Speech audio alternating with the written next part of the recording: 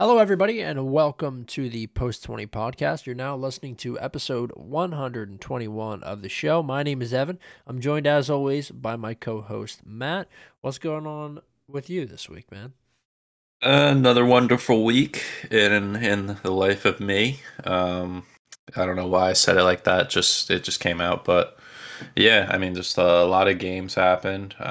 Work's been pretty steady. We're still in that like dead period in our area for the post office, and people are slowly going to be making their way back. We'll have St. Patty's coming up in a couple weeks. Looking forward to that. Going out, some people be around that I haven't seen in a while. So in the works of planning things, which is nice.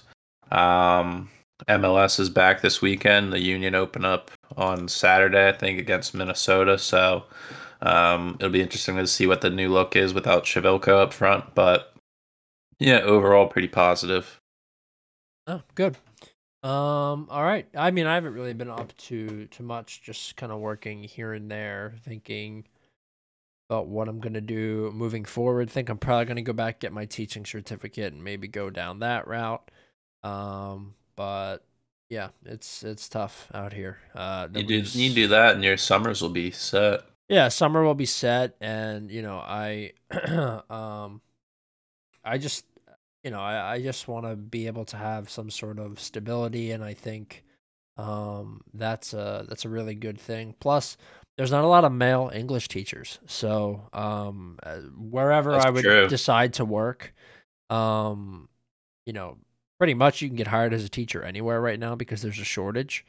And they always need teachers in the public school system. So depending on where you pick to work, I mean, some of the starting salaries are pretty decent in certain districts. So I think that'd be a decent gig. I mean, I'm pretty much all the way there. I may have a year and a half or 2 years worth of just like intense classwork, which is not it's really not anything for me. I'm a good student. Hmm. So that shouldn't be too bad. But in the meantime, just kind of doing what I do, playing golf and working when I can. So. All right, let's get into these games. Had the chance to watch a majority of them. Lost some money this weekend. Thanks to the first team, West Ham. West Ham and Newcastle drew 1-1 at the London Stadium, a home game for West Ham, but they couldn't get it done. Dawson opened the scoring in the 32nd minute, and then Joe Willock added one in the 45th stoppage time, right before halftime. Newcastle looked great, man. I thought that they would look poor, having missed Trippier, who has been so important to them, assisting and scoring goals and really opening play up from the back. But I think Kraft kind of came in and played that role instead of Trippier, and he was good. Newcastle just looked pretty good all over the park. Joe Willock, that's his first goal all season. Decent performance from him, and the rest of the guys, you pretty much got what you would have expected out of them. West Ham just looked flat. I after they scored that first goal, I thought, maybe these guys will start to open it up, but they didn't. I just think West Ham are a team that are underperforming right now, a team that are extremely hard to get a read on, as Matt has proven to us all season long. It's been hard for me to pick them, and I don't know what to expect from them really on a week by week basis. Sometimes they show up, sometimes they play fast and loose, and then sometimes they just can't get out of the blocks. And they scored first in this game, but they weren't able to convert anything after that. And they take a point here against the Newcastle Cider, who are still at the very bottom of the table. And I just think that they'll be wanting much more, especially at home, with the Newcastle side, who are a new look team and really missing one of their most important players since the transfer window. So unfortunate for West Ham, but I think a decent result for Newcastle. Yeah, absolutely. They've earned 12 points in their last six Premier League games, three wins and three draws. So on a bit of an unbeaten streak, which is the best time right now for them to pick up this form, especially with Burnley behind them now, getting consecutive wins for the first time this year. But yeah, West Ham just looked pretty flat, like you said, and Antonio up front just looks like a ghost of his Yeah. former self from the beginning of the year. I remember The first 6 games of the year, he had like 5 goals off the rip, and we were saying, "Holy shit!" Like he's gonna have a phenomenal year, and then it's been downhill ever since. It's like he's flatlining, and he just can't get things going for him. And Bowens had to carry the load, and he didn't get it done this game.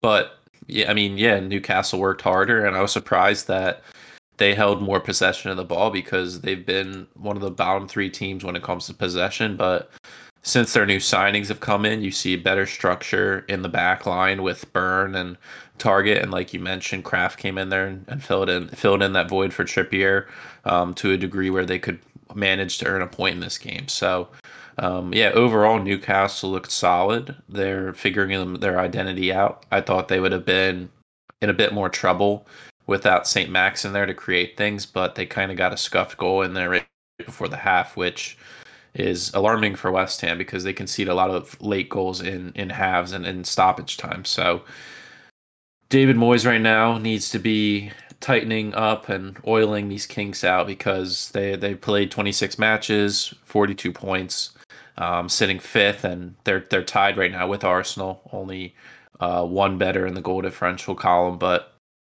it's not looking good for them really. No, it's really not. I'd say their trajectory has shifted. They seem to be headed down the table. Some of these other teams seem to be headed up. Okay, let us move on to Arsenal, a team that is I don't want to say heading up, but they were in good shape against Brentford. They won 2-1. This game probably should have been way more than that, to be honest. Despite having a very unfruitful first half, Arsenal scored 2 goals in the 48th and in the 79th, both from our youngsters, Emil Smith Rowe and Bukayo Saka. So 2 homegrown talents on the score sheet here. Christian Norgard got one back in the 93rd, but it was too late for Brentford to steal any sort of points in this one.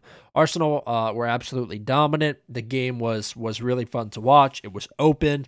I think Arsenal play at their best when games are open and they're controlling the tempo. It gets sloppy at times, especially in the middle of the park. But if they're winning a majority of the balls and not letting too many mistakes occur in terms of just sloppy passing, things are typically okay.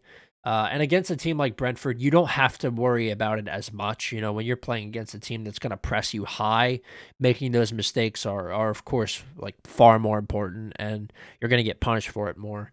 But they weren't punished for their mistakes, and they really just forced Brentford to be on the back foot the entire game. It took a long time for them to break the deadlock. But once they did, I just feel like there was no way Brentford was ever going to get a point after that first goal went in. Statistically, 24 shots for Arsenal versus Brentford's 6, 8 shots on target versus Brentford's 2, and Arsenal had 67% of the possession. I think they looked really good here. This is a 3-point game that you absolutely have to take. So it was a good result, I think, and it's nice to see the guys all kind of performing here. Lacazette, I still don't think is the answer, but pretty much the rest of the park, I thought looked good. Cedric, even he's been good filling in for Tomiyasu, but I'm looking forward to getting him back soon as well. Yeah, I thought overall this was a very professional win for them. Yep. Like you mentioned, a much needed 3 points puts them in a very strong position in the table. They're going to have to really make a statement tomorrow against Wolves, a rival of theirs in the table. They have some Wolves would say they have some unfinished business with Arsenal, and Arsenal can double down on that last result. But in this game, particularly, like you mentioned, they dominated. I was very impressed with Saka. The last several games, he's really opened up and let his style of play out there for everybody to see, and it's very fluent and it's great to watch. Smith Rowe now getting starts since Martinelli's not there is just shows the quality of talent they have coming off the bench. Xhaka is staying out of the book, which is always good to see. But yeah, overall, I think they should be a little disappointed they gave up the clean sheet. Definitely, especially like I mentioned with the West Ham scoring in stoppage time isn't something you like. I'm sure Mikel was upset with that as well as Ramsdale. But yeah, overall, this was a great result for against a team that is drastically falling. I think they're in the worst form out of everybody right now. I mean, they are just plummeting from what they were. I think they have um, what is that, like 7 losses in their last 10, which is poor, and they only sit 4 points clear of the drop right now. So they're slowly creeping down there. But and every episode, it seems like it's just what it is now Yep. for Brentford, and I'll be interested to see how soon they can integrate Ericsson into the squad. I was thinking about the other day. I'm sure it's too soon. Maybe I don't know with Thomas Frank. I'm trying to rationalize maybe why he's not playing. If he's getting used to the squad or his fitness isn't there. Obviously, for months of not playing, but they need some sort of spark in that lineup to really get a result, like teams below them are doing. We're seeing Burnley now pull results out of the hat. From their new signing, Weghorst has been showing up for them. Watford, not really. They got one result over Villa, as well as Norwich. They're starting to string some sort of points together, but yeah, Brentford just needs some new sort of personality or quality into that team right now to really get them out of this hole. Yeah, I agree. And Thomas Frank did say that next match, barring any sort of catastrophic setback in training, Ericsson will be in the team. So that may be that That's good. injection of personality that you're hoping for. And I think like really kind of we're all hoping for it. Brentford, it beat Arsenal that first week, and I had a little bit of hatred for them, but they were really fun to watch at the beginning of the season, and Yeah, missing Tony is so big. It's a serious problem. But I thought when they had Onyeka in there in the middle of or in the beginning of the season that they looked yeah, better. I don't think this is the strongest side they can put out. I don't think they're playing at their best, and I think they're actually a team that I would like to see get another go at it next season. It doesn't look great for them right now, but I don't want to see them go down. To be honest with you, I think there's something there, and I think Frank, he has something with those guys too. Okay, let's move on to the next one. We have Brighton 0, Burnley 3. Wout Weghorst opening the scoring in the 21st minute. Josh Brownhill in the 40th, and then Aaron Lennon, seasoned vet, in the 69th minute. They take all 3 points in a very, very impressive win over a Brighton side who I thought were probably slated to win this one. yep. Um, in terms of statistics, Burnley on the back foot for majority of the game, 31%, 4 shots on target, and 10 shots. I think Brighton controlled the ball far better, but they weren't able to really get anything going in terms of scoring, which is a problem we talk about with Brighton, and we've talked about with Brighton for probably as long as the show has been on. 1 shot on target on 11 total shots. In terms of lineup, you're lining up pretty much the same as they always do. Neil Mapai and Danny Welbeck up top. Two strikers in this game still couldn't get anything done.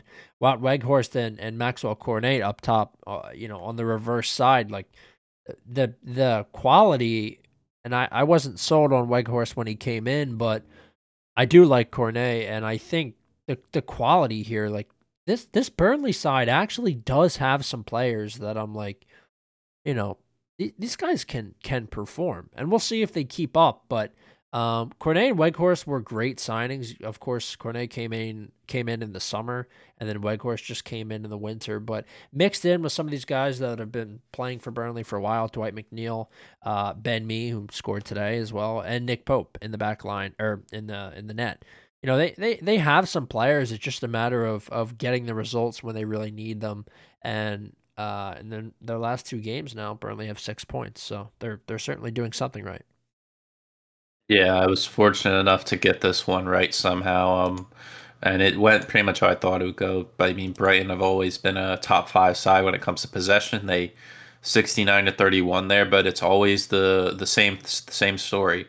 At the end of the day, it comes down to creating chances, and when you only create 1 shot on target against a Burnley side who are expecting to get heavily dominated in possession and just in the tempo of the game, it just shows the lack of quality that Brighton had on this day. But I mean, Yeah, I follow your points there with Burnley. I think they have pieces here now that they can see as being building blocks, and I think if they could just fill in maybe a central midfielder that could be like a box to box guy instead of like a one dimensional type player. Maybe fill in that other flank. Right now it's Aaron Lennon. He did score in this game, but somebody with that is younger and with a higher ceiling of potential. I think they can definitely climb the table, but right now it's just survival mode for them. Getting points where they can, and fortunately for them, they have a couple games in hand. So, um, but that's not how it always goes. We're seeing teams well above them now with wasting their games in hand. The main suspect being Tottenham. They're dropping every chance they can get to catch up, but that's something that they need to watch out for. And they're using those games well right now, 2 straight wins. But yeah, it's really making that relegation battle that much more interesting when these teams are starting to close the gap on those teams right above safety. So positives for them. I'm happy to see Weghorst get his goal finally, and I made money off it. Fortunately enough, I had a great week Yeah. when it came to these games, surprisingly, but. Yeah, I'm very surprised with Burnley. We'll get to their second game, but I'm surprised with how they did. Yeah, for sure. I can't wait to get to the second one. I've got a lot to say. Okay, let's move on. Liverpool 3, Norwich City 1. This one went how we thought it would come the end of the game, but initially things looked shaky for Liverpool. A really flat first half for them. It seemed like they were kind of just toying with Norwich a little bit. And to me, I said flat, but maybe flat's not the word. It just seemed like Liverpool were not ready to finish these opportunities that they had. I don't necessarily know what was going on. It took them a long time to finally get things figured out, and I think it was the point after halftime when Milo Rashica scored. He scored in the 48th minute. Josh Sargent with the assist. He's looked really good in the past couple weeks. It was really at that point where Liverpool realized, like, oh my God, what the fuck? We can't drop points to Norwich City. And they turned on the afterburners. A goal from Sadio Mane in the 64th, one from Salah in the 67th, and then Luis Diaz scoring his first goal in a Liverpool kit in the 81st minute. Liverpool take all 3 points in a decided victory over a Norwich City side who they are certainly better than. Statistically, the score line kind of tells the story, but 29 shots, 8 shots on target, and 70% possession versus 6-1 and 30 for Norwich City. So this one went how we thought it did. I have to say the standout for me is Luis Diaz. I mean, he has been so good. Liverpool just have so much talent up top. If you look at the Premier League goal scorers right now, the first 3 players on the list are all Liverpool players. It's Salah, Mane, and I think Jota is in third. So really crazy. And then they just have so much depth. Origi is really good. Firmino is really good. And it looks like Luis Diaz is also extremely good. And he's slotted right into that team. So I have to give props to the Liverpool scouts and Jurgen Klopp, who has wanted him for some time, according to the rumor mill. Really good performance from Liverpool, and they come within 3 points of first place.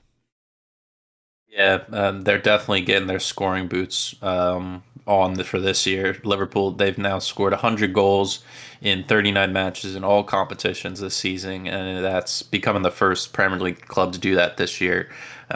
Compared to last year, they only scored 97 goals in 53 matches in the whole of last season. So that just shows like how much they've stepped it up this year, and are really challenging City. Um, we'll get to them against Tottenham, but that result went in their way, and now it's 3 points between the two, and they still have to play each other. So it's crazy because a month or two ago that gap was there. It was like 13 points, and everybody thought it was over. And you just the flip of the hat right there. It's on again, which just makes it that much more interesting and that much more enjoyable to watch these games now because they mean that much more. For Norwich, I mean, always you're just gonna throw this one out the window. I mean, they had to play City and then Liverpool back to back. So I mean, just get those games out of the way, and we'll move on. If I'm Dean Smith, just forget about it. But yeah, Diaz scoring his first goal in the league this year there was nice to see. He did play well today too against Leeds, so he's fitting in well. I'm really interested to see. Would you rather start him or Jota right now if you had to?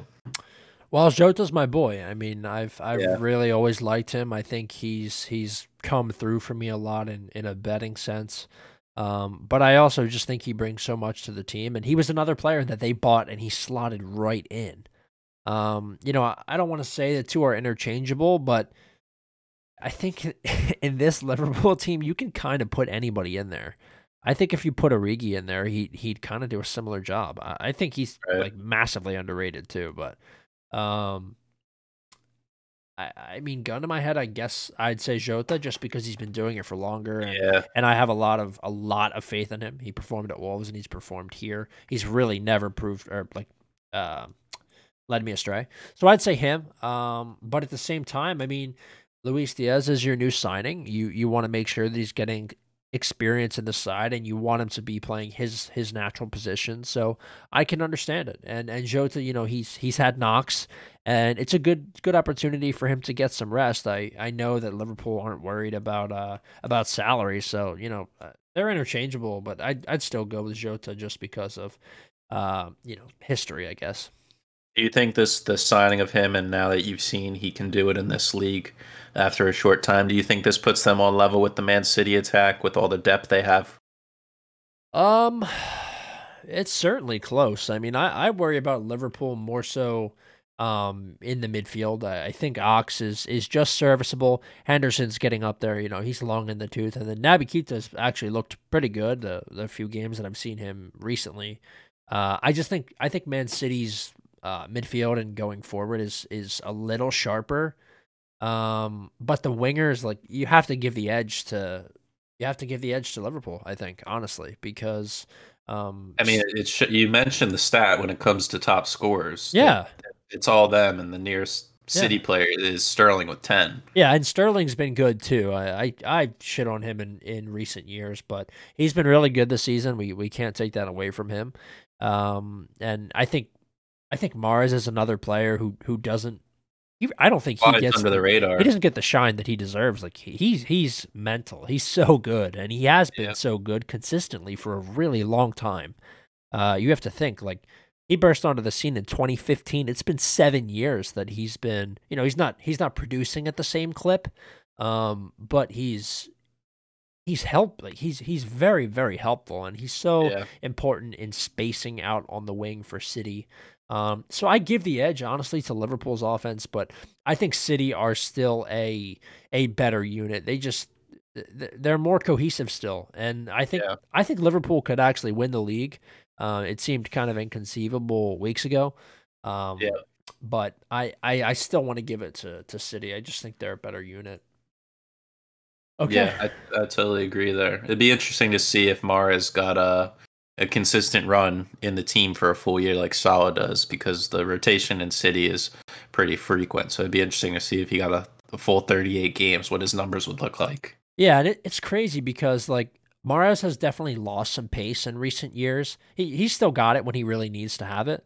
But he's I don't even want to say that he's grown as a player, but you can see his maturity. You can see how he's matured. Like he's so silky smooth on the ball, and he was always really good with the ball at his feet, but he's he's just so graceful, and he makes so many excellent passes and runs into space. Yeah. I've every time I get to see him start, it's a treat because I really admire his game. Mhm. Okay, let's move on to Southampton and Everton. What a fucking disaster this one was. Southampton 2, Everton nil. This one was home for the Saints, St. Mary's Stadium. They absolutely battered Everton. Frank not doing so hot in his start with Everton. I say give him some time, but who knows what the Blues think. 19 shots for Southampton, 11 of those on target with 56% possession. The Everton defense could just not stop them in this game. 9 shots for Everton, 0 of those on target, and 44% possession. I just think that Everton are. I don't know. You look at you look at the team sheet. You know, when it came out, I looked at the team sheet and I was like, "This is pretty much the best team that they can put out, bar not having Tamari Gray." And you know he's injured, so um, I don't know what else Everton can do. You're starting Richarlison and DCL up top. They were extremely good last season, especially at the beginning. Allen and Donny Van de Beek in the middle of the park. Allen is still one of my, top 15 defensive midfielders in the world. I think. I think he's fantastic on his day. Iwobi, not great. That's where I probably would have rather had Damari Gray, but and Van de Beek and Gordon, who's been good.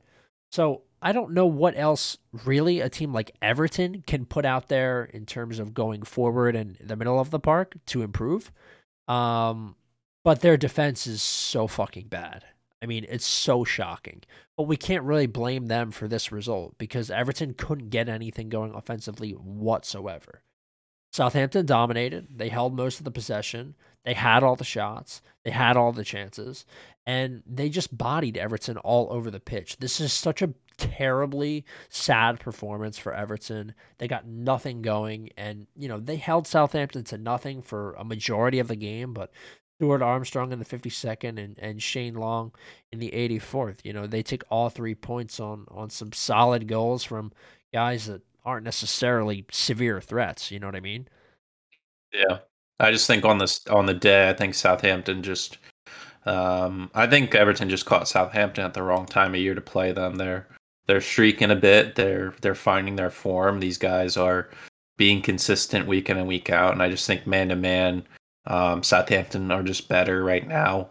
I think on their day, I think some of these Everton players are top quality, but I don't know if it's the formation. It seems like they're changing it from time to time. What do you think is like the best formation they could run here? Do you think it's like a basic 4-4-2? I've seen them at times earlier on where they had three in the back and they had wing backs going.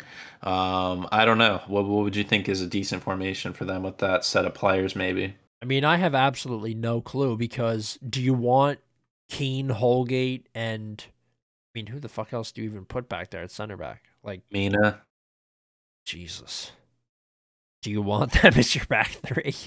I mean, when they played the three in the back and they were trying to build it out, his ball skills are just absolutely no. They're so bad. He's such a liability defensively, and then building it out, of course.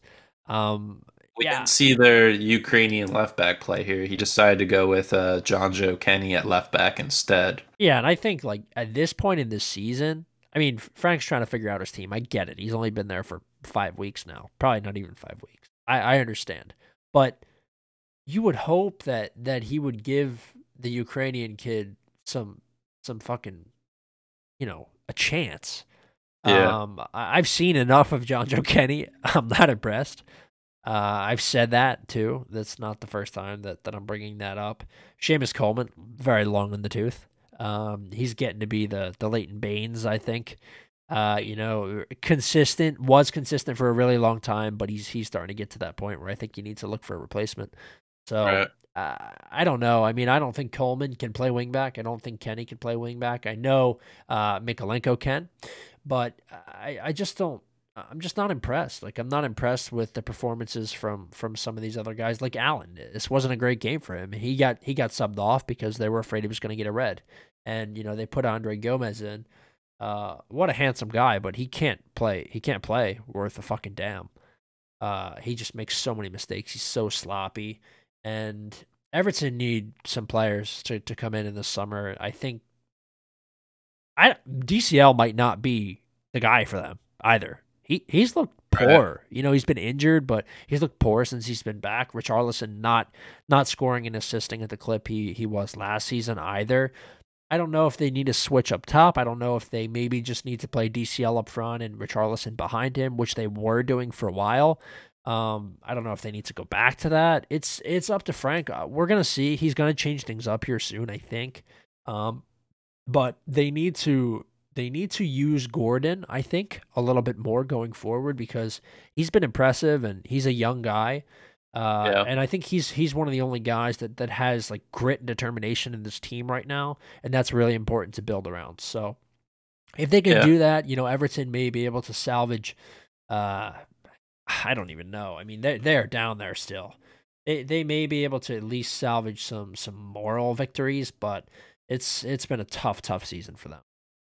Yeah. I think maybe a 4-3-3. Maybe they could push for Charleston to a wing and have Gordon on the other, and then Sure. slot Deli in behind. Yeah. I mean that's true. Dele Alli is another person that he's probably gonna fight for you because he's trying to revive his career. So Yeah. that may be an interesting move as well. Yeah. If he can't make it work here at Everton, I think it's over It's for him. done. Yeah, I'd have to agree. All right, let's move on. Aston Villa nil, Watford 1. What the fuck, dude? I can't pick Villa worth a fucking damn either. They're free falling right now. Yeah, I know. Emmanuel Bonaventura, the only goal scorer in this game in the 78th minute. Villa had their foot on Watford's neck for a large portion of this game. 20 shots, only one of those on target, but they did control the possession. Villa broke a couple times. They looked like they were, at least kind of threatening. Strange lineup here. Buendia and Coutinho out on the wings with Danny Ings in the center. Don't think Coutinho is a winger. That's when his career started to get strange. Is when he was forced out onto the wing at Barca, forced out onto the wing at Bayern. That's not where he should play. He should be playing right behind the striker. That's where he was extremely successful at Liverpool. And you kind of give him the freedom to roam around the park. I don't think you put him on the wing. As soon as I saw the team sheet, I know he's been there a couple times already for Villa, but I just don't think that's where he belongs. I think that's the role that Ramsey plays right now is where you want him to play. I Yes, think it that's is. what he do. Yeah, for sure. Because Louise is going to be in the center of the park. That's just how it is. And that's fine. But I think Coutinho can't be on the front line. He's got to be one back so that he can play those balls through instead of playing them across. But yeah, not a great performance from Villa. Luca Digne not been impressive there. Ollie Watkins is out of the side. He got subbed on here, but his form has been in free fall. Villa in general in free fall. It's been really bad. Leon Bailey not producing whatsoever. He came on in this game, but hasn't been what they probably expected. They paid quite a bit for him. And Buendia, same thing. Two wingers that they brought in that they thought were going to inject life into this team, and they just haven't. I don't know if we can blame really any of this on Stevie G, but I'm sure that he'll be really upset with his team's performance in this one. On the other hand, Watford getting a much needed 3 points.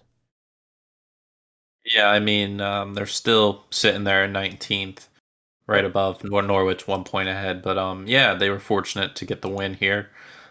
Fortunate that Villa just couldn't keep anything on target, and they just got over the line by the skin of their teeth. I'm looking here at their bench and like the squad overall. Maybe it seems like they just don't have any sort of reliable squad depth They or don't. anybody to come off the bench. I know the goal came late on, and it was against Ashley Young. I remember Dennis headed the ball, and I just saw Ashley Young just grabbing the back of him for holding on for dear life to just mess him up. But yeah, I just don't think they have anybody reliable off this bench. Really, they have Leon Bailey, but it seems like he's turning into a injury hazard for them.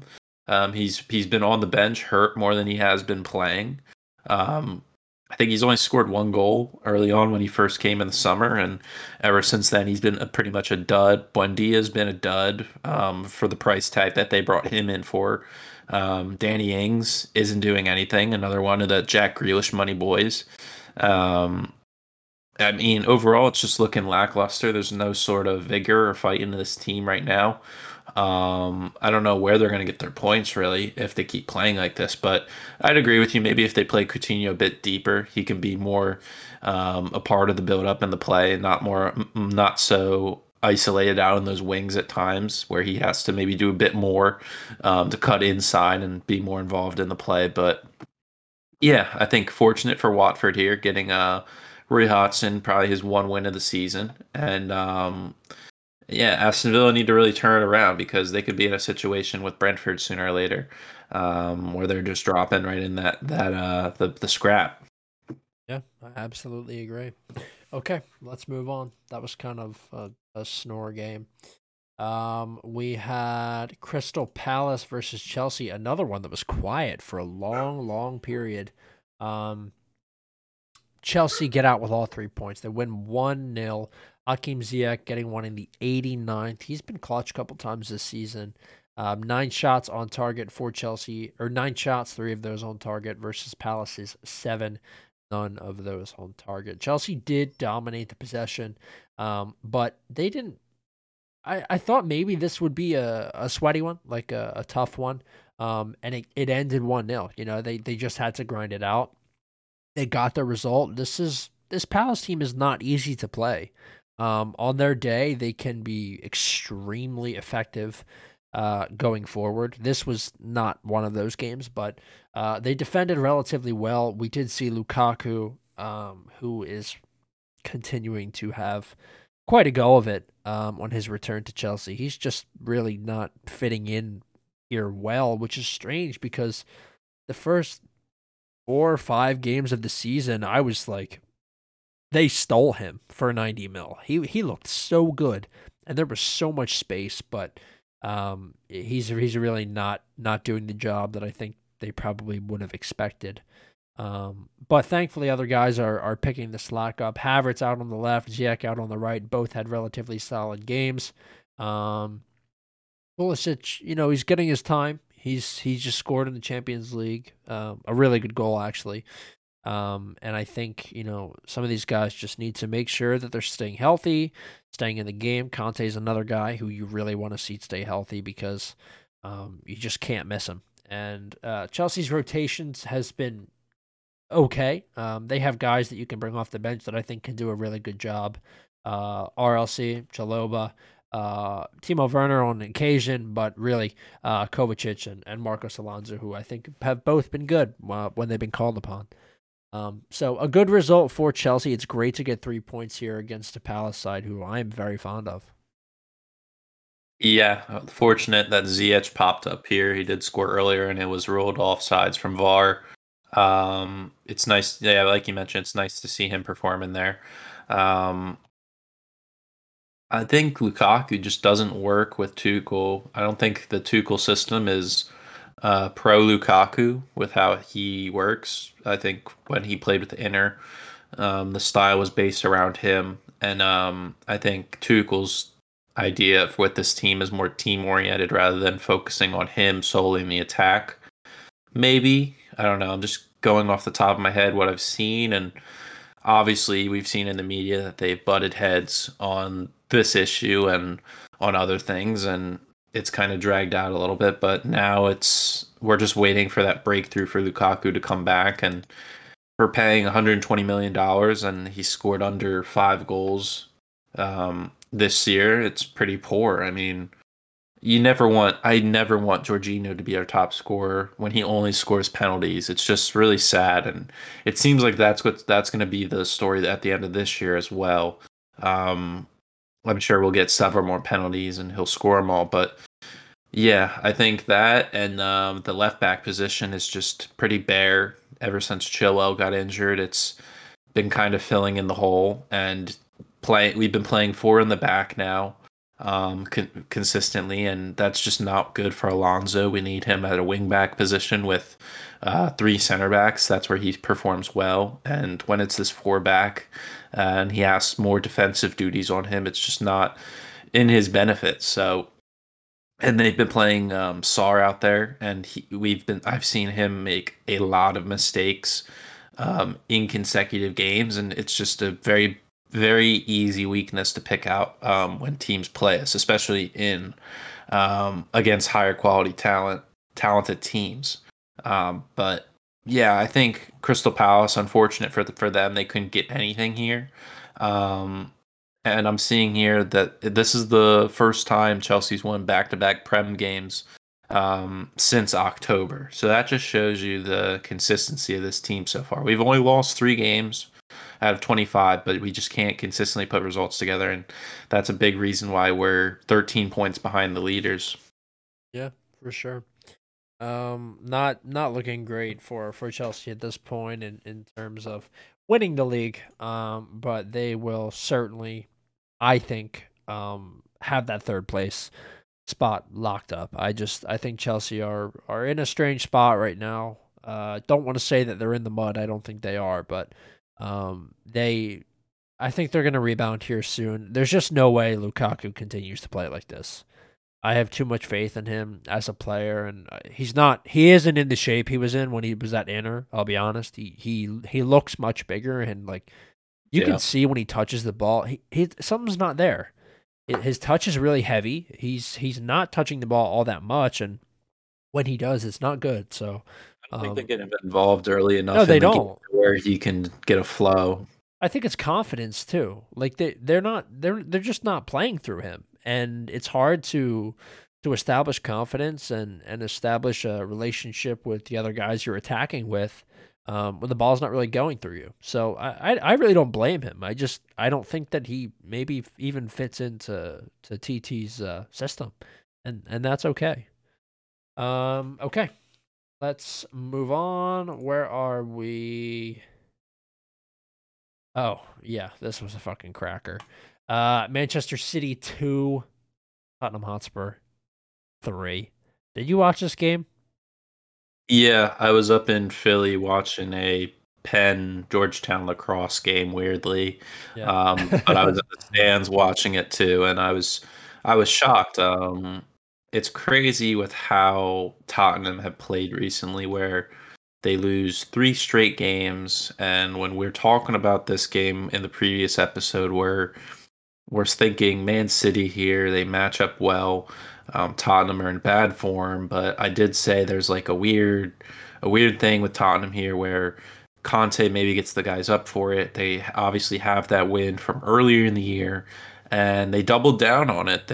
They're one of those teams that rarely can say they beat City twice in a single calendar or in a single season, which is a hard thing to say, but this Tottenham team somehow did it, and they started off early with that Kulusevski goal. I mean, a nice little tap in for him. You can't ask for an easier finish. And then you had Harry Kane. I mean, he stepped up against the team where he wanted to go, um, but he was professional and he did him dirty here. I mean, we thought in the 92nd minute when they gave that cheesy penalty to Mahrez, maybe it was a casual Tottenham thing where they just lose points on purpose. But that goal in the 95th minute, man, that's why we watch these games. You have to stay in the game at all times, focused and locked in until that final whistle blows. And I mean, it was a great sight to see because the title race is now back on fully. Now we can confirm that, and it's a great result for Tottenham because it gave them that hope to get in the mix for the top four. But after today, I mean, now we're back to square one. Yeah, absolutely. This was just such a crazy game. Kulusevski, just for this game, I'd say worth the money they paid for him. He looked great. I would hope anybody they buy for even £10 would score that goal he did. No, I know. But I think he was impressive in most of Yeah, the yeah, runs yeah. that he made. He did He, it. he assisted the last goal too. He assisted the last goal, and he's not that fast, but he's really effective at using his body. And I mean, I've watched this guy. I've watched this guy many, many, many times. On the Swedish national team, I've seen him play there too.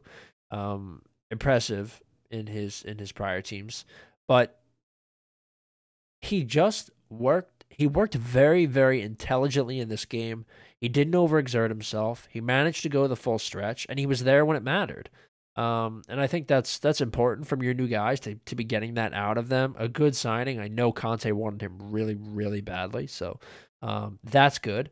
But we'll get into what Conte said today after today's game. But this was an awesome 3 points for Tottenham, and Tottenham have notoriously in the past couple seasons played City extremely close.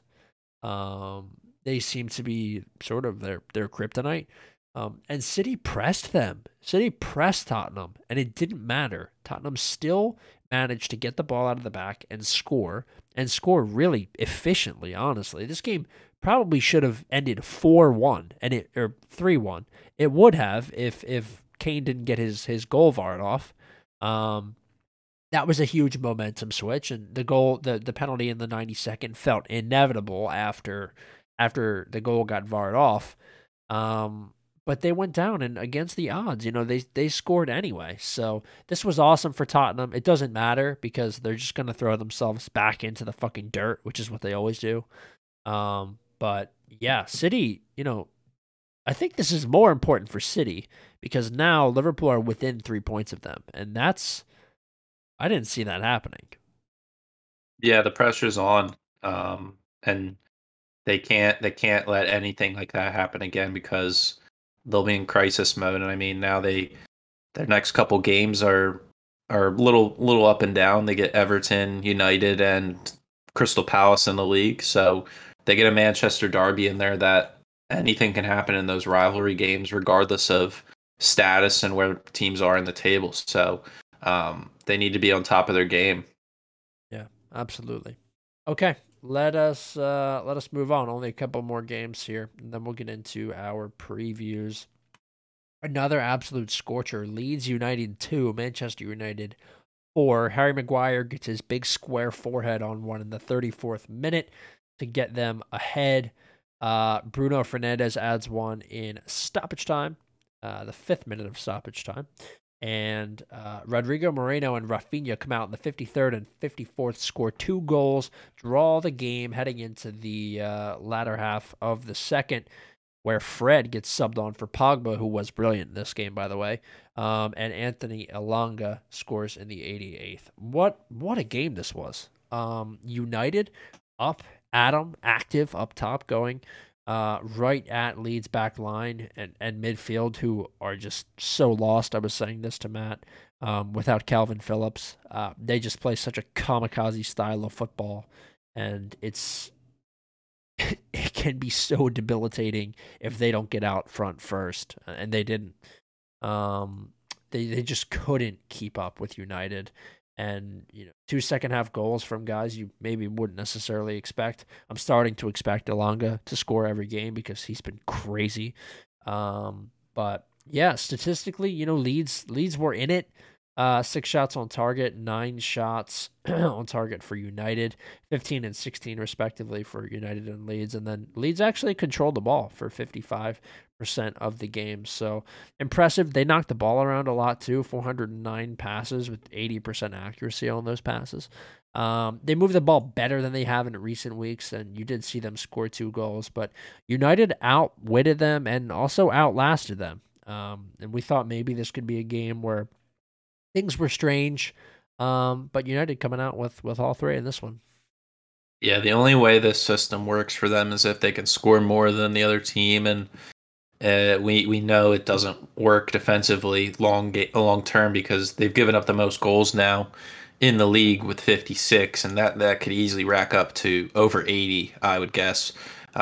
With the players they have there, they just don't have the quality to hold it down, and they don't have the stamina to really keep them out for the entire game. So it's tough. I mean, we did see the flicker of Fraudchester in that 90-second period with the 2 goals. I mean, Bruno got caught on the ball, dawdling, and paid the price for it. And then the first goal was kind of fluky. It was like the Masuaku goal earlier in the year against Chelsea. It was like he meant to cross it, and it just magically went in. This one was with the wind, so De Gea couldn't do anything about it. But yeah, at the end of the day, it was just the better team won. I think the quality that United had prevailed, and like you mentioned, Pogba played his role phenomenally. The back line did just enough, and goals came from everywhere. Unfortunately, Ronaldo didn't score, so he's going back in a drought again, which is tough, but for his ego mainly. But at the end of the day, the best thing happened, and it was the team getting 3 points. So keeps them in the top 4. They get a 4 point gap now on West Ham and Arsenal. We'll see what happens tomorrow with Arsenal, but right now they're in a cozy spot. Yeah, for sure. Really good 3 points for United. Leeds in the mud. Okay. Wolves 2, Leicester City 1. Good God. Oh, I have such a tough. I think I took. Did I take a draw in this game?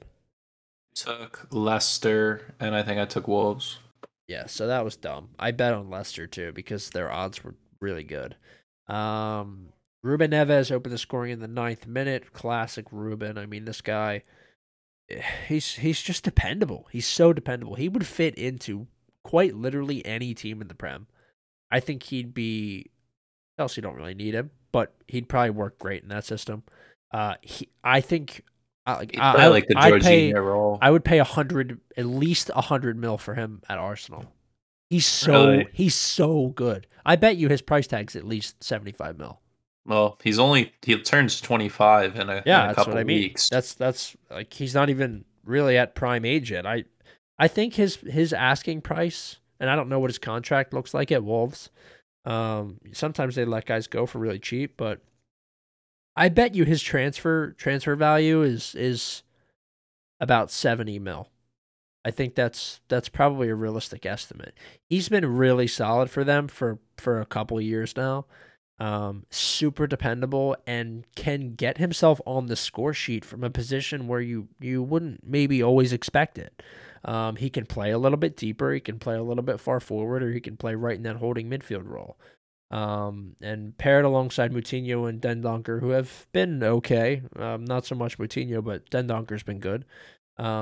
He's just really effective. You know, Podence gets the second goal here after Lookman tied it up in the 41st. But wow, Wolves. I said they were at they were due for a correction, but they continue to prove me wrong. I've had a tough time picking them this season. They look really solid here. I honestly think Leicester played okay. I thought at points they outplayed Wolves, but Wolves defend so well after they score. And that's such an important thing that so many teams can't do. Um, just such a good result for them. I mean, another 3 points. I think they're in seventh place at this point. Yeah. Yes, they're in seventh, just 2 points behind Arsenal. Arsenal do have, a couple games in hand, but not on Wolves, just one on Wolves. So really good result for them. I think they're leagues ahead of teams like Tottenham and Brighton and Southampton in terms of consistency. So Wolves, another season where they're really on it. Yeah, they've been like the dark horse so far, climbing up the league. Had a bad start. Um, had questions about the management and the style they had. I know early in the season I casted Jimenez off, and he's still kind of there in my opinion. But they're making it work with the guys they have, and credit to Bruno Lage. The price tag on Neves you were mentioning, it's on the one website. It says he's currently valued at 44 million. His highest was 55, but I'm sure with like luxury taxes and all that crazy stuff they just put on for no reason, he'll probably sell for like 80. Um, I think he's their vice captain behind Connor Cody. So, and he's already played 4 full seasons if you count this year's in the Prem. So he's a experienced player in the league. He does his role very well in the middle there with Moutinho. And it just seems like at the age of 24, 25 in a couple weeks, he's a seasoned vet there in the league. So, a great result for them. Squeaked it out in the end from a goal from Podence, his first on the year. We did see the return of Pedro Neto for the first time in 10 months when he broke his kneecap. That was the injury he had. I can't imagine that, but Wolves players get the worst injuries, it seems like, with him and Jimenez, but they just know how to get the job done with the players they have. So it's great squad management for them. But on the other hand, man, Leicester they just can't hold it down. They just can't put it together right now. And I don't know what's up with Brendan Rodgers. I feel like he's safe in his job regardless of where they finish this year, because he's earned that respect from them and the fans. But it's just I think the quality's there. They did have their opportunities to earn a point here and even win and shut Wolves out of it, but they just don't have that final finishing touch. It seems like I do have respect and trust in in the midfield. Tillemans always puts on a good show, and Didi can hold it down. But it just seems like the front attacking guys just don't have it right now. No Madison and no Harvey Barnes here. Madison did come off the bench, but those are the type of guys you're looking for to really be match winners. And Lookman did score here. He seems like he's a good player for them since being bought from Leipzig. But I just it seems like they miss Vardy so much. It's crazy how much we underestimate him in this team at times. You don't realize how much of a difference he makes in their chances to win games. It's something I've really opened my mind to, and just realized that he's so dynamic for them, and it seems like they're trying to groom Daka into that role. I'd like to see Nacho play more. We've seen last year what he can do for them. He's been in the league for so long, a lot of his time with Man City, but I don't know. I don't know what it is. Maybe they need to change their formation a bit to work something out. But yeah, I don't know. And they will be losing key players next year. We know Tillemans is going to leave guaranteed, and you never know. One more player might leave. You maybe see James Madison go to an Arsenal or something, or Iheanacho be fed up with inconsistent playing time, and maybe he goes to like a Newcastle. Oh, I'd take him at Arsenal. Yeah, exactly. I mean, we know Arsenal are going to buy a striker. Yeah. So I'm sure they'll look at him. But yeah, I don't know. There's a lot of questions around Leicester right now. They do have the most games in hand with a couple other clubs, but I think a lot of those games in hand are against top 10 teams right now. So I know they can turn it around. It just comes down to if they want it or not. Yeah, absolutely. And we're going to go ahead and get into match day 13, and then there's one from 18 and one from 19 here, 3 games. Burnley 1, Tottenham 0. I mean, yeah, let me know. Let me know what was it about. You said all the players for Tottenham should have been locked up. I don't understand how you can go out and beat City's press. They're insanely effective, efficient, high press where they are all over you at all times. You not only beat them, you beat them by scoring 3 goals on one of the best defenses in the league. One of the best defenses in Europe in general. And then you lose to Burnley 1-0 at Turf Moor. I mean, Turf Moor is a hard place to play, but I think they were the Burnley in that game against City, and now they became the City in this game. I think that's just what it comes down to, the tactical side of things, where Burnley are just accepting the punishment, where Tottenham were the team accepting the punishment and possession against City. And I think Kane was the X factor in that game, obviously with the goals, but when he comes into that shadow striker false 9 type of role to collect the ball, and he was slipping Son in like it was nothing. Yep. Almost every single time. And they couldn't do that here because Burnley kept such a deep line that they had no verticality. It all had to be horizontal and whatnot, side to side. So completely different tactics, and it seems like that is something that they aren't good at. They can't create chances when it comes to teams packing it in and whatnot. It's very tough for them. Like every other team, it seems like at the highest level, they all struggle with it, but Tottenham struggle the most with it. So I can definitely understand at the end of the day this result, but yeah, it's frustrating after beating the reigning champs.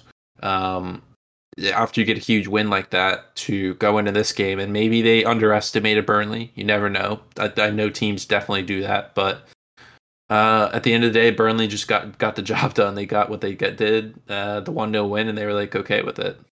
Yeah, I mean, I don't know. They switched things up a little bit here. You had Son and Kulusevski playing like Cam behind Kane, who was just up top by himself. It's a little different, but that's fine. I mean, I think both of those, like, Son certainly can play an effective role there. He can really kind of play anywhere. He's just that good. But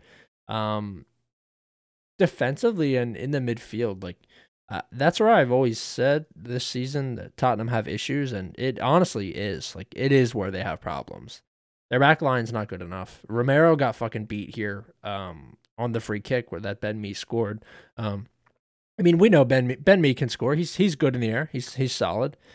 serviceable for sure. But a cross came in like kind of deep into the area from a free kick that was out on the right, and me just straight up beat Romero, like straight up beat him. Romero not trying hard enough. Don't think he's an answer back there. He's been okay, but he's not great. And there was nothing Lloris could do, And after that one went in, if Burnley score at that point in the game, like close the doors, like it's done. Tottenham weren't getting in. Burnley not always they don't really blow games like that. And the way that these Tottenham players play, how uninspired they are sometimes, and this is a problem with Harry Kane. He's either really, really on, or he's a ghost. And there's been a couple games where he's been unbelievable, old Harry Kane, and a couple games where he's been way too quiet. And this was a game where he was too quiet. And the way these players play are going to get their world-class manager shit canned. He's done. Did you see the interview? I didn't. He's done.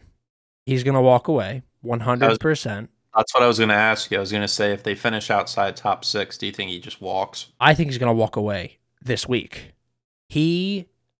I'll send you the clip after. I have never seen a manager so upset with himself. And I don't blame him. He knew what he was walking into. I know, and I made that argument too. I'm kind of playing both sides. I made that argument in one of the chats I'm in. Like, He knew what he was walking into. He knew he was walking in and working with the hardest person to work with in Daniel Levy. He's so hard to work with. He's very cheap. He's not going to give you everything that you want. Tottenham are just not that team. They're not. And there's a lot of teams that are like that. Arsenal's the same way right now. If a world-class manager signed for them, they're not going to get all the money that they want to spend. It's just not where either of those teams are. And Conte decided that he wanted to go and do it, and it's not turning out. And he said, I'm not the guy to fix this issue right now. Essentially, I'm paraphrasing. And his English isn't very good. Well, it seems like every interview he does, he always laughs. It seems like he was not laughing in this one. I feel like it's just out of frustration. He doesn't know what else to do besides just laugh. Yeah, and his English is poor. But you can just tell from being Italian, like the emotion. Yeah, The emotions give it off. He wears his emotions on his sleeves at times. He was very upset, and he said, I'm not the guy to fix this problem at Tottenham. And he said, I need to talk to the club. Oh my God. When was the last time somebody just straight up walked? They weren't even sacked. Well, I don't know. That's the thing. Like, it seems like I don't know if he wants to resign or what, but I'm gonna send you the clips from Fabrizio Romano. I mean, it's legit shit. Like, I watched the interview, I was like, Jesus Christ, like this is bad. They have a couple good games coming up. They got Leeds, FA Cup game against Middlesbrough, and then Everton. Yeah, well, this was a good game too. If they don't win all those games, I think he walks. It's just crazy. Like, I think you have to take a point. I could maybe see a draw here, but they're just fumbling. Like, this is the time where you need to get up on the table. They're level on games played with Wolves. They're now in 8th place. This was where they could have jumped Wolves. They could have gone level with Arsenal. Arsenal, of course, have that game in hand, but still have to play each other too. Yeah, and of course. So that's a 6-point game. And Tottenham just squandering. Like, this is it. Like, this is the Tottenham I have known for the past 5, 6, 7 years. Even when they've been really good, they still find a way to fuck it up for themselves. And I mean, I watch my team fuck it up for themselves every year, but I feel like it's just a given. It's such a given. They use the word Spursy as an adjective. It's real. It's a real thing. So that was a really disappointing game. I feel bad for Conte. I don't really have anything invested in the guy. But like Matt said, he really does wear his emotions on his sleeve, and I could tell he was extremely upset after this one. Okay, Watford 1, Crystal Palace 4. Palace might be my adopted second team. I really like them. What is it about them that you like so much? They're really young, like moving forward, like going forward. Do you like? I'm I sure like there's some Vieira sort too, of. but Yeah, that's what I mean. I was gonna say you have that. You get the new manager with he's played in the league. He understands the style of the game. He brings in a lot of young talent that isn't what Crystal Palace usually do. They obviously bring in loan guys. They brought in Loftus Cheek a couple years ago, so they obviously have that link with Chelsea and youngsters. They bring in the similar guy in Gallagher. Um, that he gets more out of Zaha as they bring in Olise from the Championship. Eze still needs to get back. You bring in actual young center backs now instead of old school like James Tompkins and Scott Dan and all these old heads, and it seems like it works better. So I can understand what you're going with there. yeah, I mean Gallagher, obviously extremely young.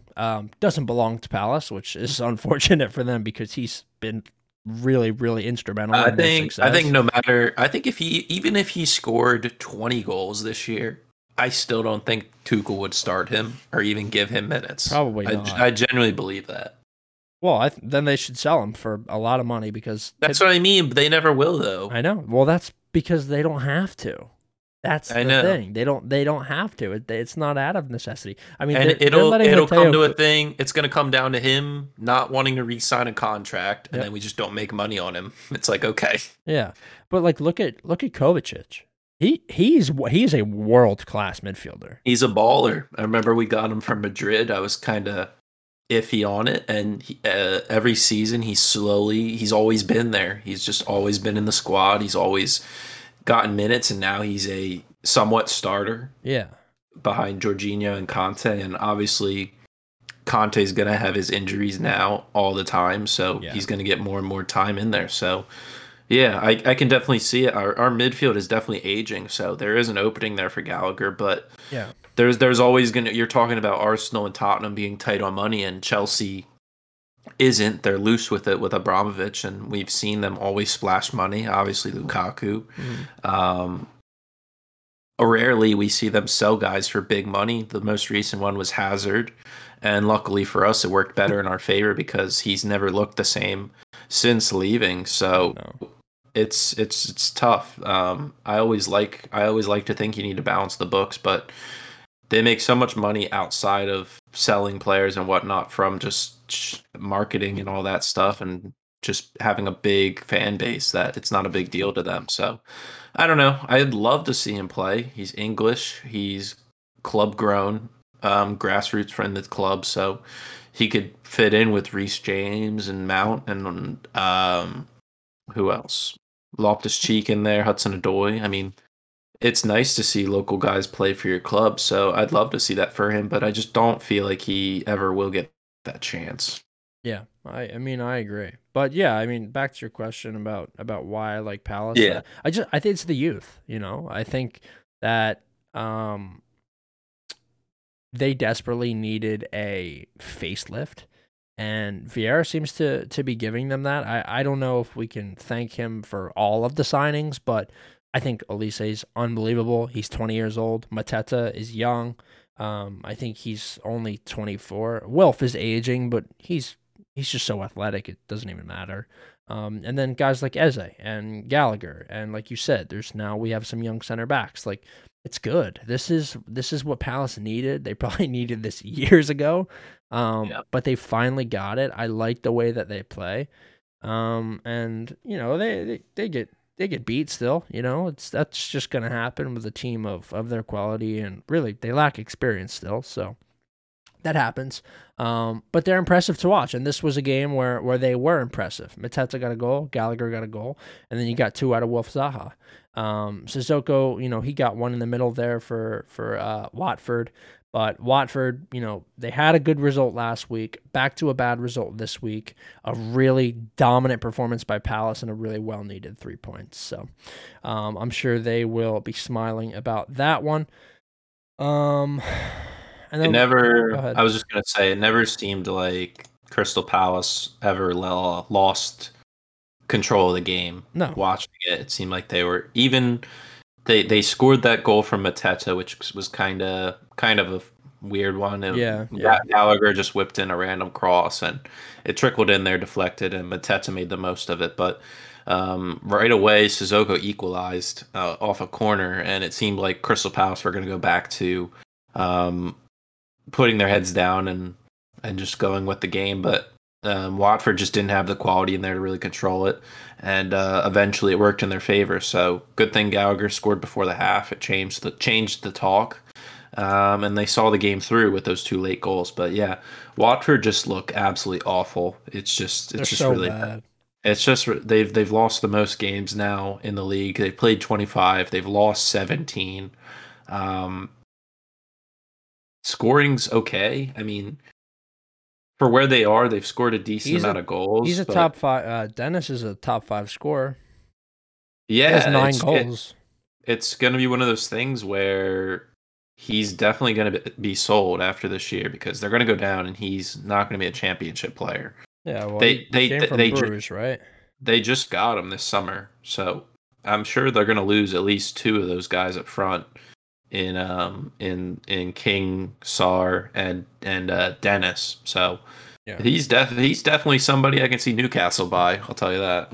Yeah, it's crazy. Like, and I watch these guys. I watch these summer signings come in, and I'm like, what? Why can't Arsenal? I, I've mentioned 15 strikers that I think Arsenal should buy because they need one. I don't care who it is. Honestly, I really don't. I want them to be young and I want them to be quick. That's it. That's all I need. The good thing is you know you're going to get somebody. Oh yeah, but it'll be like the worst of like it'll be like the worst of the people you can imagine. Like when Arsenal need a striker, they don't buy them, and then when they kind of don't need a striker, they will buy them, and they'll give them an exorbitant contract, and it won't work out. That's Think they'll exactly what get just happened with Aubameyang. Do you think they'll get somebody in England like from the Prem or do you think they'll go outside the Prem? Well, they're gonna pay a fuck ton if they go in England, and there are guys that I don't think are happy. So maybe like Iheanacho is like on my short list. Um, I How think big's your short list? how big? You got like five that you can name? Yeah, but like I don't know what all of their contracts are like. If you had like Rafael yeah, Leao and AC yeah, I was gonna Milan. say like yeah. Oh my god, I'd kill somebody for him, and I think he's a guy that his contract's expiring. I know Milan want to extend him, but I'm sure he would. I'm sure that he would take a move to Arsenal. You know, it's a bigger club. Right now, AC Milan is, of course, has huge world stature, but the Prem is the Prem, as we all know. It has a certain draw. Um, Vlahovic was, of course, number one on my short list, and he scored in about 18 seconds for Juve on absolute worldy too.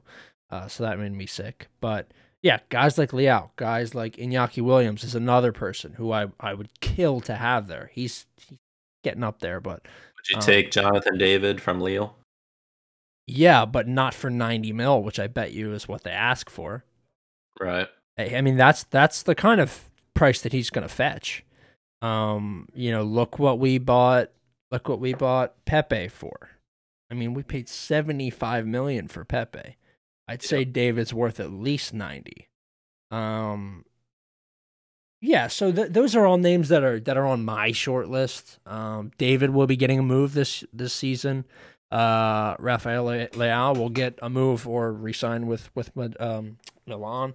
Those are two guys that I'd really, really like to see. But really, I mean, at this point, like anybody young, anybody that's going to go out there and give it their all. And honestly, fuck the experience thing. I don't. It hasn't worked for Arsenal in the past. Maybe in the middle of the park, I would like that, but our attack is very, very young, and they produce. So I don't know. I think maybe another young guy and just tell them, like, let them loose and just say fucking go. Yeah, I'm sure they'll sign at least 2 strikers. I'm hoping. I'm hoping for sure. I think that's what logic says, but you never know. Yeah, you never know. Okay, let's move on. Liverpool 6, Leeds nil. Wow. I was off base. Yeah, I was about to say, remember when you said this could be a I draw? I do remember. I was off base. Leeds played United tighter than they played Liverpool. Yeah. Yeah. But neither of these games were tight. I mean, They gave up 10 goals in those games. it's abysmal. It's abysmal. And I read a description of Bielsa's style as kamikaze. That's exactly what it is. Yeah. Like that's it. Yeah. That is the most perfect description I've ever heard of the way Bielsa plays. And the shit blew up here. I mean, just absolutely exploded. Salah, 2 goals, both penalties. One in the 15th. Joel Matip, who actually could play striker, honestly. His finishing is great. Scored in the 30th. Another penalty from Salah in the 35th. Mane, one in the 80th, one in the 90th, and then VVD on the score sheet in the 93rd. Just an absolute slaughter. 23 shots, 15 on target, and 65% possession for Liverpool. They passed circles around Leeds with 672 passes. They were clean. When Leeds had the ball, they just let them have it. They took it away, let Leeds make the mistakes. And there wasn't a second where Leeds were in this game. I mean, they're down so bad. You know, they're in 15th place on 23 points, just a point ahead of Everton with 2 more games played. I don't like Leeds' chances. I think they'll stay up, but they're going to be scraping by in 17th. Yeah, remember last year when we were saying Leeds were always consistent against like the top 6 teams? Yeah, yeah.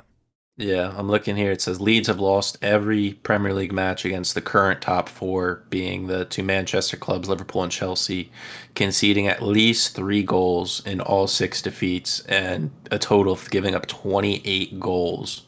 Um, it's unbelievable, just the turn of the sophomore year for them. Just last year, they finish where I think they finished top 10 last year, right? They finished like 9th or 10th. I Um, think so, yeah. and now just it's crazy. It's like they everybody just figured them out and just they understand how to beat them, and it's crazy. But obviously more goes in the favor of these top teams because they just have the top of the line quality. 2 penalties for Salah, nice for him. um Matip, like you mentioned, with probably one of the best finishes, probably the best finish on the day. And then just the end of the game, they couldn't see it through, and goal differential for them might be the killer because they have the second worst, right behind Norwich or ahead of Norwich. So that might cost them at the end of the day. But yeah, I mean, it's just crazy that you just see Liverpool turn it on. This is a team that is challenging to win the title, and they're looking the stronger of the 2 sides between them and City. If you go off recent form, Liverpool won 6 straight, where City have drawn 1 and lost 1 in those 6 games. So it should be interesting, and they have a better goal differential than Man City now as well. So, um, yeah, I mean, I don't know if Leeds are gonna stay up, but I mean the current bottom 7, in my opinion, is gonna be there. I don't see any of them climbing out of that really. The only No. team I can see get out of that is Newcastle, but I think that bottom 7 is locked in. I think I could strongly say that. Yeah, I mean, I totally agree with you. Breaking news: Arsenal have offered Mikel Arteta a new contract worth Ooh, worth 8.3 million a year. are we happy with that? um, Is there somebody better you could get? Not right now. I don't think. I don't think anybody else is going to be Would leaving. you be able to sign Pochettino and be happy with that, or are you against I that? no, I would love that. I rate him extremely highly. I just think he's going to United. That's all. I Yeah, and there's talks of him going to Madrid potentially to lure yeah, Mbappe. yeah, that would make sense. And I think like United are just going to pay him more. Um, if you look at what some of these other guys, that are in, like, let's say the top like 5 or 6 managers in the league, They're making way more than $8.3 million a year. So if Mikel can perform with these guys, if they like him, and it seems like the young players really like him, like they really really do, and Yep. that's probably because he's young. Um, then I guess fine. It'll be fine until it's not. That's typically just that's how it is really with a manager. We've seen extremely successful guys leave or be sacked. I think of Ranieri at Leicester. It was really fine. It was great until it wasn't. That's just kind of what happens. And think about how it is with what's his name? Fucking Everton. Not Rafa. Before him. Oh, Ancelotti. Yeah. It's always great until it's not, and then he's gone. So that's how it is with a manager. I saw today that James Rodriguez on his Twitch stream recently said Mhm. that he'd be down to come back to Everton. He says he was forced out because of Benitez. I saw that. Yeah, Benitez did. He did innumerable damage on Everton. That was I think he was a undercover Liverpool double agent still. he may have been. I mean, what an unbelievably panicked decision that was. Just so bad. It hurt. It hurt Everton. It put them 2 or 3 years behind where they were headed. I really thought the beginning of last year that Everton were in a good place, and then Ancelotti left, and then James stopped playing, and then Benitez came in, and such a mess. But yeah, that was tough. All right, we've been going for a while. Let's get into these predictions and close the show out. It's good to give you guys a longer episode every once in a while, though. Okay, tomorrow, match day 20 of 38, 2:45 p.m. Arsenal taking on Wolves at the Emirates. I love Arsenal in a home game here. Wolves just been my absolute bane of my existence. I'm taking Arsenal to win straight up here. They didn't play them all that long ago. I think maybe it was like mid-February, the 10th, only 2 weeks ago. Arsenal won 1-0. They had that red card. I like Arsenal to win 1 or 2-0 again here. Yeah, I'm going to go with a draw here. I don't see a clear winner. I definitely see it being an intense game. I think these games always are tight. Not many chances due to the structure of these teams. I can definitely see the tension in the first couple minutes be high. I think the tempo is going to be set early with very physical challenges, and I definitely see both teams sharing the points, and I think that can be in the favor of Arsenal. Yeah, okay, I agree. All right, Southampton taking on Norwich City. I like Southampton in this one. Norwich, I'm not betting on you. I'm just not doing it. I'll be honest, I saw this game, and I can see this as a trap game. I really think that. I think Southampton are playing very well. They are playing teams to the best of their abilities. They're getting points against teams you don't think they will. Um, they drew City and United, and they got a big win against Spurs. But they are suspect to losing games against teams that they should be beating. I mean, but I can't go with Norwich, so I'm going to go against everything I said and go with Southampton. And then when I listen back to this and Norwich do get a draw, I'm going to come back next week and probably say I told you so to my past self. But I'm going to go with Southampton. All right, cool. Okay, Leeds United versus Tottenham up next. God, these are two teams that can't get out of their own way. When is this game Saturday? This is Saturday, the 26th. I was going to ask, do you think Conte's still the manager? I'm not making a definitive answer on that one, honestly. I'm not sure. I guess I'll take Tottenham. I don't know. I have no faith in them. After this loss against Burnley, I'm so disillusioned with that side. Leeds are infinitely worse though. I'll take Tottenham here. It's not my most comfortable pick, but I'm gonna take Leeds just for the. I'm excited to see the post match interview from Conte. I'm gonna go with Leeds. Okay. For the memes. Well, if you go with Leeds and they win, then there's not going to be a post match interview because the stadium's going to blow up. It's at Leeds. Yeah, yeah. The locker room's just going to be absolute shit canned. Oh, Jesus Christ. Okay, Brentford versus Newcastle up next. Hmm. Brentford got the edge on win percentage here because the game's home. I like Newcastle here. I think they win this one. And every time I do that, they don't show up or they draw. So this is going to end poorly for me, but I'm going to take them straight up. Yeah, I'm going to take Newcastle as well. These guys played earlier in the year, and it was a 3-3 draw. I remember Um, that. Yeah. I think that was when they had the caretaker manager for Newcastle. Very intense game. But I do like Newcastle here. I can't go with Brentford because of how bad they've been. So I'm going to go with you there with the Magpies. Okay. Beautiful. Um, we have Crystal Palace versus Burnley up next. Wow, this is going to be a tight Ooh. one. I'm going to take a draw on this one. I love a 1-1, 2-2 draw here. Burnley not necessarily known for their scoring ability, but big boy Wout, since he's come in, I think Burnley a little bit more confidence up top. And I like a draw on this one. I think Palace show up, but I think Burnley show up too.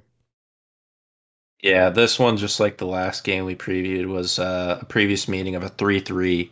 Um, Chris Wood or Cornet did score in this game. I'd like to see him score again because when he's in form, it's nice to see he gets the backflip celebration going. But yeah, this could be a high intense game. I'm gonna go give the edge to Palace here for it being home. Yeah. I think the midfield's definitely going to be in Palace's favor there. The three middle guys for them are going to be better than the two there for Burnley. It's going to be an interesting matchup, Weghorst against those two younger center backs with Palace. So I'm going to give the edge to the Eagles. Okay, cool. Brighton versus the Aston Villa up next. This is a total fucking crapshoot too. Um, This is the game that Stevie G turns it around because Brighton are just that team, in my opinion.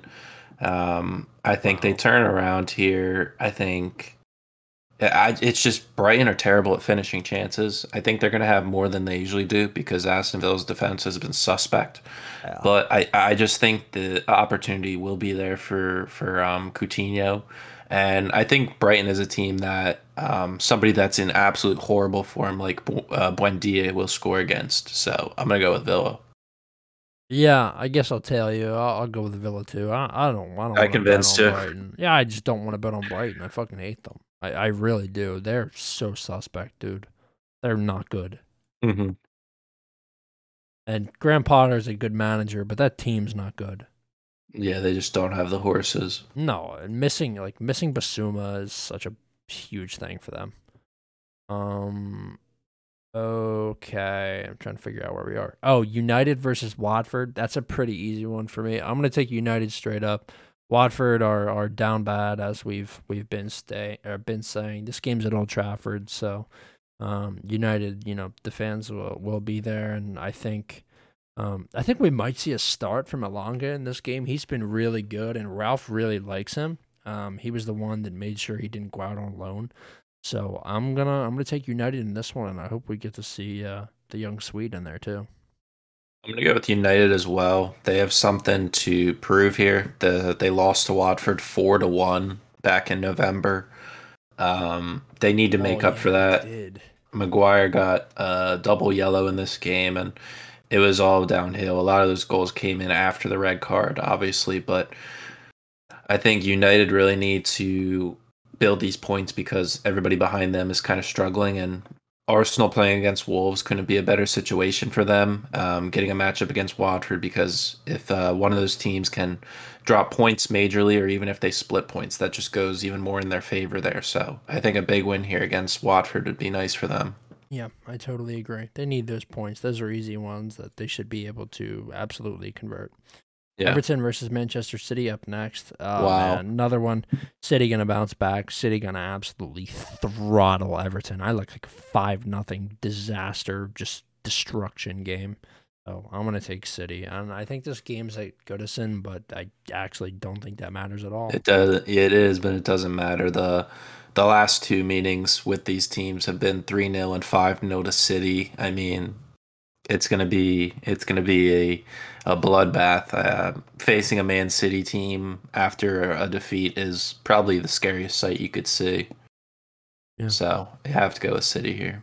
Yeah, absolutely. Okay.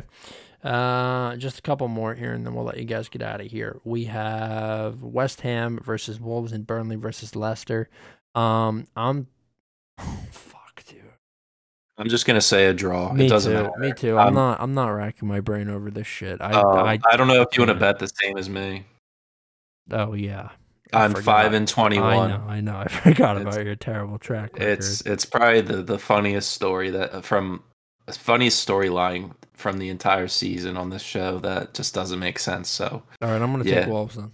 there. I'm a good. Something will happen there. There's quite literally a 0% chance that Wolves win Why is because I that? picked them.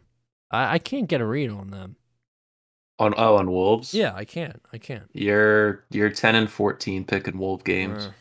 That's not awful, but it's not great. I had a better Your read on them earlier this season. your worst team currently is Everton at 6 and 17. I'm a Your believer. That's why. your best is, well, both of our best is Man City at 18 and 8, but you got a good one with Arsenal 15 and 8. Watford, you're 15 and 10. Liverpool 16 and 10. You got a couple good ones in there. Wow, Watford 15 and 10. That is pretty good. Okay. Yeah, I'll take Wolves for the sake of the pod, I guess. Uh, And then Burnley, Leicester. Another makeup game there. Leicester, another team that I'm a believer in for no reason at all. For no reason, because they always prove me wrong. Um, give me, oh Jesus, give me Burnley. I'll take Burnley. Burnley going on the streak of their lives. This is Wout FC now. This is different. This isn't Burnley. This is Wout. Okay. Surprisingly, like outside of the top four, this is my best team predicting. I'm 16 and 7 picking Leicester games. That's insane. I think they have to get a win sooner or later. They haven't. When was their last win, Leicester? Uh, their last win was against Liverpool, 1-0, where they literally escaped by the edge of their seat. And the last team that ever beat Liverpool, Fulham, never won another game in the league. So I don't know if that curse is still holding up. But I think they win this game here. I'm gonna go with Leicester. All right. You Cool. said you took Burnley here? I did, yeah. We got a Okay. lot of different picks this week. Well, that's yeah, you went 5 and 8 this past week, and I Oh. went 6 and 7, so It's been bad. It's not been the season I was hoping it would be, but percentages are going.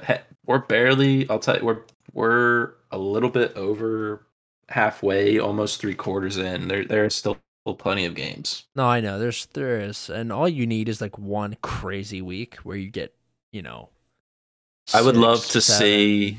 8 I would love to right. see I would love to see a perfect week, but I don't know how far that will happen. I don't know if that will ever happen. But Oh, I picked like 12 college basketball games right the other night, and I didn't bet on them. how? Well, just because, just luck. It's luck. It's luck. That's all it is, luck. 12 games though. Yeah, I went through the like the games before they started, and Yeah. just because I didn't want to bet on it, because I think betting on college basketball is a fool's errand. Hmm. Because you're betting on actual children. Uh, I went through and I wrote them down, and I picked 15 games and I won 12 of them. So Jesus. yeah, but like I don't know anything about the teams.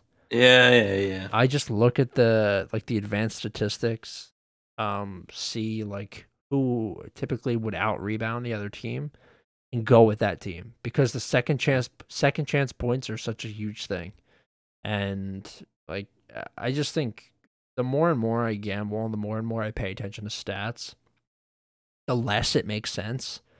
So I mean, it's just luck. I could see one of us getting lucky and getting a perfect week. It's very possible. I haven't had a positive prediction week in 6 weeks. They've always been negative or even. So When was my last positive week? last week you went 6 and 4. Oh, okay. Yours have been Decent. All right. There's some weeks where we got hit bad with COVID. There was only 4 games. We Yeah. both went 2-2. I mean, there's going to be some weeks where there's going to be like 16 games we put in here for a week. So, Yeah, it's true. um, yeah, I don't know. That was probably like an hour and a half episode, wasn't Yeah, it? hour and 35. We're going to close it out right at an hour and 35. I want to thank you guys for listening. This was a fun one. Feels like it's been a while. It's because I'm not doing the show in the middle of the week with the NFL, Yeah. but that's why. But thank you guys. I mean, I hope we're holding your attention. I hope you guys enjoyed this one. We got a great week of games coming up. I'm really excited. Spread out over a couple days, so should be fun. But thank you guys for listening. Take care of yourselves. Make sure you check us out on social media at Post20 Podcast, Twitter, and Instagram. You can find us where you can find podcasts, Spotify, Apple Podcast, and SoundCloud. So until next week, my brain stopped. Take care of yourselves, and Yeah. we'll see you then, all right? See you guys. So, yeah.